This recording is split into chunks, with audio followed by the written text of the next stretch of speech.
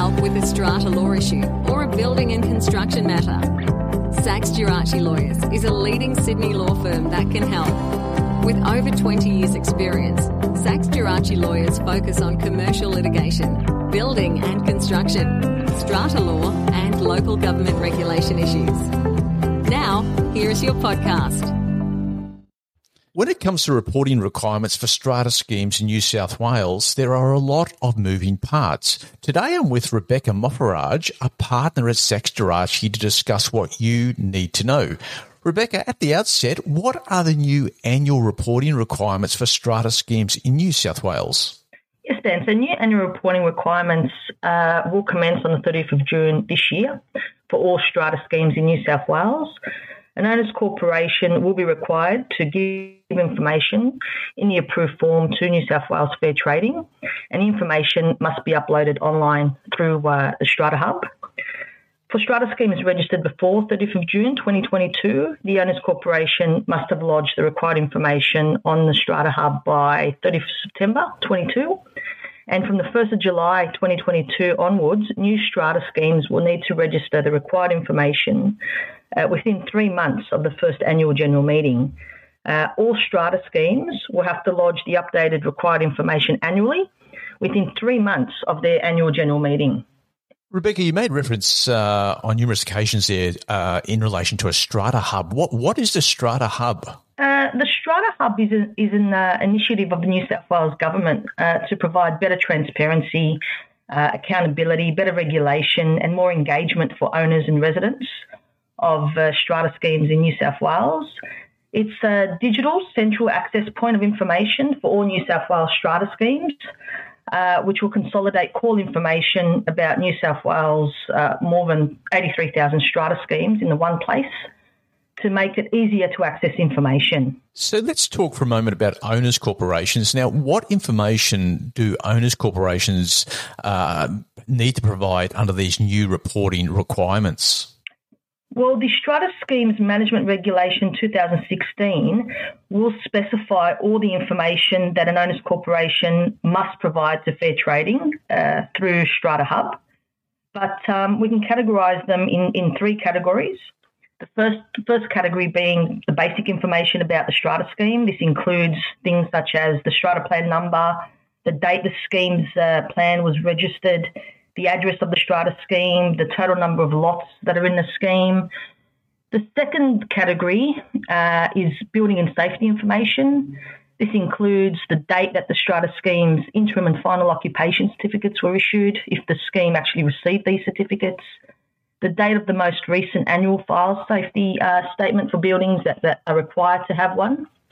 And the third category is information on the management of the strata scheme. This includes the contact details for the secretary and the chairperson of the owners corporation, contact details for any strata managing agent or building manager, the date of the most recent AGM, the balance of the scheme's capital works fund as reported in its most recent financial statement, and whether the strata scheme has formed a strata renewal committee. Now, with these reporting requirements, I mean, firstly, are they mandatory? And secondly, are there any penalties for non-compliance? Yes, they're certainly mandatory. The owner's corporation for a strata scheme must give the required information to fair trading, and non-compliance is an offence. If an owner's corporation does not comply with their reporting obligations within the allotted time, then the maximum penalty is 50 penalty units. That's equivalent to a fine of up to $5,500. Also, penalties of up to $220 apply if incorrect information is provided. I'm assuming, just in relation to information, that owners' corporations would need to ensure that any out-of-date information is in fact up-to-date. That's correct, Dan. If the secretary of the owners' corporation or the strata managing agent, if there is one, becomes aware that any information provided is actually incorrect or out of date, then they've been given 28 days to notify fair trading and update that information. If the information is not updated within the 28-day time frame, then the OC can be fined up to $2,200.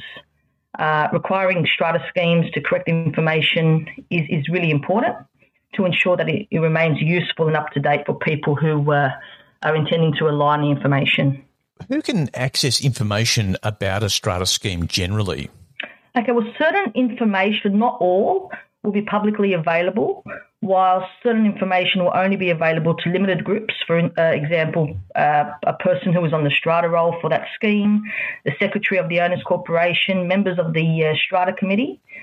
Fair trading may also disclose certain information to the local council, Fire and Rescue New South Wales, and other emergency services.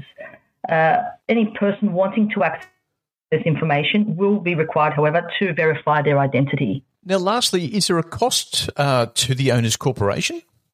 Yes, there's a nominal cost to provide ongoing administration of the Strata Hub. It's a flat administration fee of $3 per lot will apply when submitting the information. So a 2-lot scheme will be required to pay $6, whereas a 20-lot scheme will be required to pay $60. Now, and I should also add that strata managing agents will undoubtedly be charging for their time it takes for them to upload and maintain the information on the Strata Hub. Rebecca, if owners corporations have got any questions in relation to the new annual reporting requirements, they can obviously reach out to Sachs Gerace. That's correct. We're more than happy to provide advice.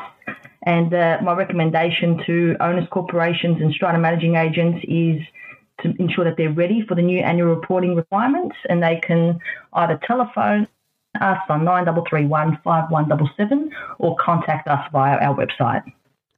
Rebecca, thanks for joining me. Great. Thank you. Thanks, Dan. Thanks for listening. If you have any questions or need more information, simply call Sachs Gerace on 02 9331 5177